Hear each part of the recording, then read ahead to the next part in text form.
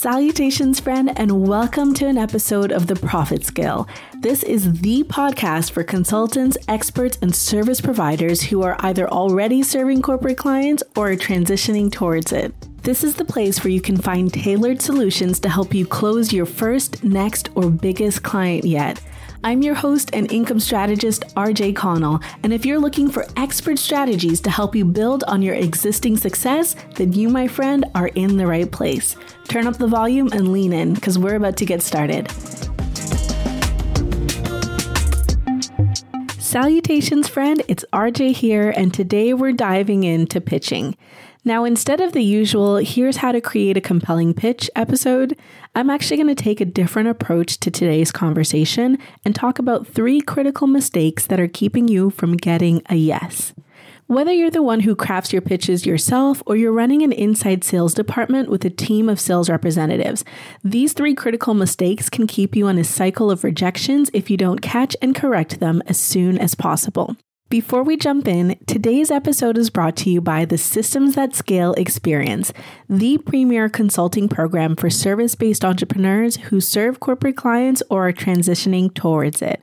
Friend, the Systems That Scale Experience is bigger and better than ever. This consulting program is designed to position your business in 3 key areas.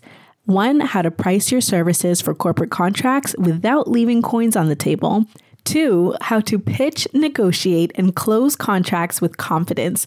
And 3, how to retain corporate clients and keep your coins flowing consistently. It's designed for you, the entrepreneur who knows that working with other online entrepreneurs is frankly not paying the bills. Plus, you know that you're not serving at your full potential. And it's designed for you, the entrepreneur who's already working with corporate clients, but you need to turn your trickle of clients here and there into a predictable, steady flow of income. And lastly, if you're the entrepreneur who is lacking systems that are keeping your business and your bank account from growing at the rate that it could be, then friend, the Systems That Scale experience is for you. Now, let me be clear, Systems That Scale isn't for everyone. But if any one of these feelings apply or resonate with you, then the Systems That Scale experience is for you. All you have to do is click the link in the show notes or head over to rjcconsulting.com/STS to learn more about the program and to apply. This is an application-based program with extremely limited spaces, and I would love for you to be a part of the last cohort of 2020. We're opening up one more time for the year in a few months, and I want you to be a part of that experience. Head over now to submit your application, and I will see you there, friend. All right, let's jump in. Let's start with the basics. Very simply put, pitching is essentially the art of identifying what you want and going after it. I like to think of it as aiming before you fire.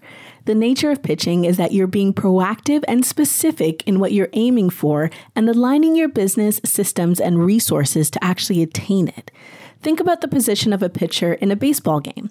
Their goal is to retire the batter by preventing them from hitting the ball. Since their goal is clear, they now proactively execute that goal by focusing on aiming at the catcher every single time they throw the ball. This is the method that they use. All their techniques, their training, and their physical body work together to support that method, which then supports the goal. It's essentially the same thing when it comes to your business. The goal is to close corporate contracts. The means is communicating with your prospects in a very specific and strategic way. And the combination of the two is called pitching. Over the last few weeks, we've talked about the difference between working with corporate clients versus online entrepreneurs. And although they can both be considered B2B services, the methodologies behind each are very different. Like we spoke about last week, one of those differences is in your marketing strategy, pitching versus posting. When you're serving corporate B2B clients, the most common way to actively market your services is through pitching. It requires you to be clear on who and what your target is, then to align your internal systems, that being your team and your communication, towards hitting it. More commonly in the online world, you market to the masses and then filter to people who are serious about working with you later. In other words, you fire and then you aim. It takes a lot more time, energy, resources, and patience to operate that way. And more importantly, if your ideal clients are corporations, it's not the right strategy for you. That being said, let's say you're like, RJ, I get it. I know how important pitching is. I've been sending out pitches. I've been consistent and I'm just not getting any responses. And when I do, I usually get a straight up no. Well, friend, let me help you out. Before I was a corporate sales trainer, I started off as an inside sales representative, meaning all day, every day, I was researching and pitching, but just like you, I wasn't getting a lot of responses. And when I did, there were more no's than there were yeses. So I started to think I must be doing something wrong because on the days when my emails and phone calls actually got answered, the rejections were flowing like a steady stream. So I needed to change something. I started paying attention to the specific things I did when I got a yes versus what I did when I got a no, and I narrowed it down to these 3 things. These are the critical mistakes that you might be making that are keeping you from closing contracts. Mistake number 1 was not asking for feedback. In other words, when people said that they didn't need our services, I started asking, why not? I started digging deeper and having conversations that would not only help me understand what was important to the prospect, but also what made them say yes or no to a vendor in general, not just me. I asked questions like, what aspects of the services your current vendors provide do you really like? What are some of the features that are important to your company? What is typically the best time to pitch for a contract like this in the future? And what can I do differently to improve my chances with a similar contract in the future? The process of taking the time to ask these questions and then actually implementing their feedback into my process made a significant difference in my pitching. And this simple strategy will make a huge difference for you if you're consistently hearing no as well. Not every prospect will be willing to answer these questions for you, and that's okay. But you should still ask every time. Understanding what leads to a no is just as important as understanding what leads to a yes. When I implemented this strategy, I started getting responses more frequently, and I nearly doubled my yes rate, which is why I still use this same strategy now when I pitch in my own business. The reason this strategy works so effectively is because you're hearing directly from the people that you actually want to serve, and as a result, you're able to customize your pitches toward them specifically. You'll likely notice the biggest difference in your response rates, particularly when you follow up with those same prospects. Which brings me to mistake number 2, not following up with prospects. Following up with the same people who told you no in the past can turn that no into a yes down the road. And I know, you might feel uncomfortable following up because it feels like you're bothering someone after they've already said no. But that all depends on the how and the when it comes to your follow-up.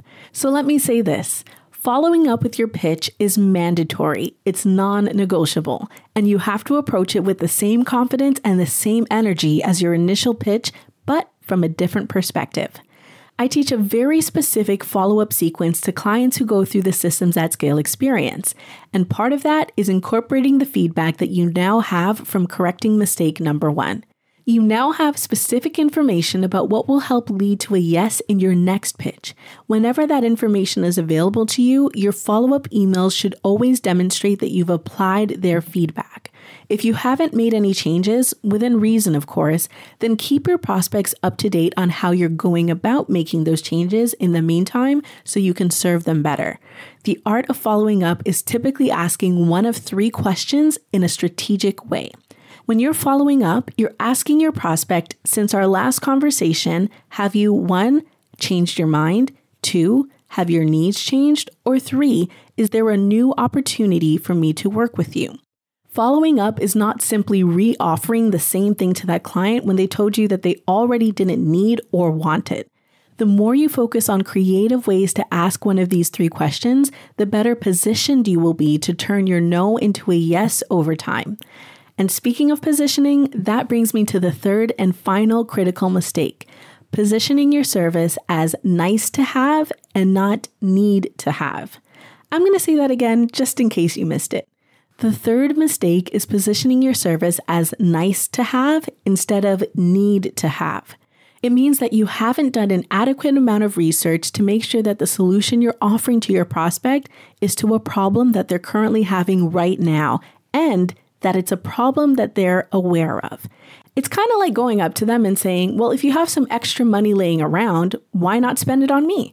And as we know, corporations are in the business of making money, not wasting it. You as the expert understand how your service can benefit your prospects, meaning it's not only your job to educate them on why they need your services, but also why they need it now. One of the easiest ways to position your service as necessary instead of just nice is to tie the outcome of your service to one of the objectives the company is currently pursuing. Rather than having to convince them of how your service can help their business, you approach the conversation prepared with the knowledge that they're already trying to accomplish a specific goal, and you present your service as a way to complement their current efforts and to achieve their goal faster or by spending less money or resources. Doing quality research on your prospects and their objectives before you pitch them is one of the best ways to position your business as a necessary service and to open the door to conversation. When you catch and correct all three of these critical mistakes, you'll notice a significant improvement in your ability to get responses, land meetings, and close contracts. The earlier you're able to implement these strategies, the better able you'll be to train others in your business to operate just as efficiently as your team grows. So let's recap our discussion today. We first talked about the fact that pitching for corporate contracts and opportunities for your business is creating focus on what you want for your business and then actively pursuing it. You're aiming before you fire so that you're using your resources as efficiently as possible.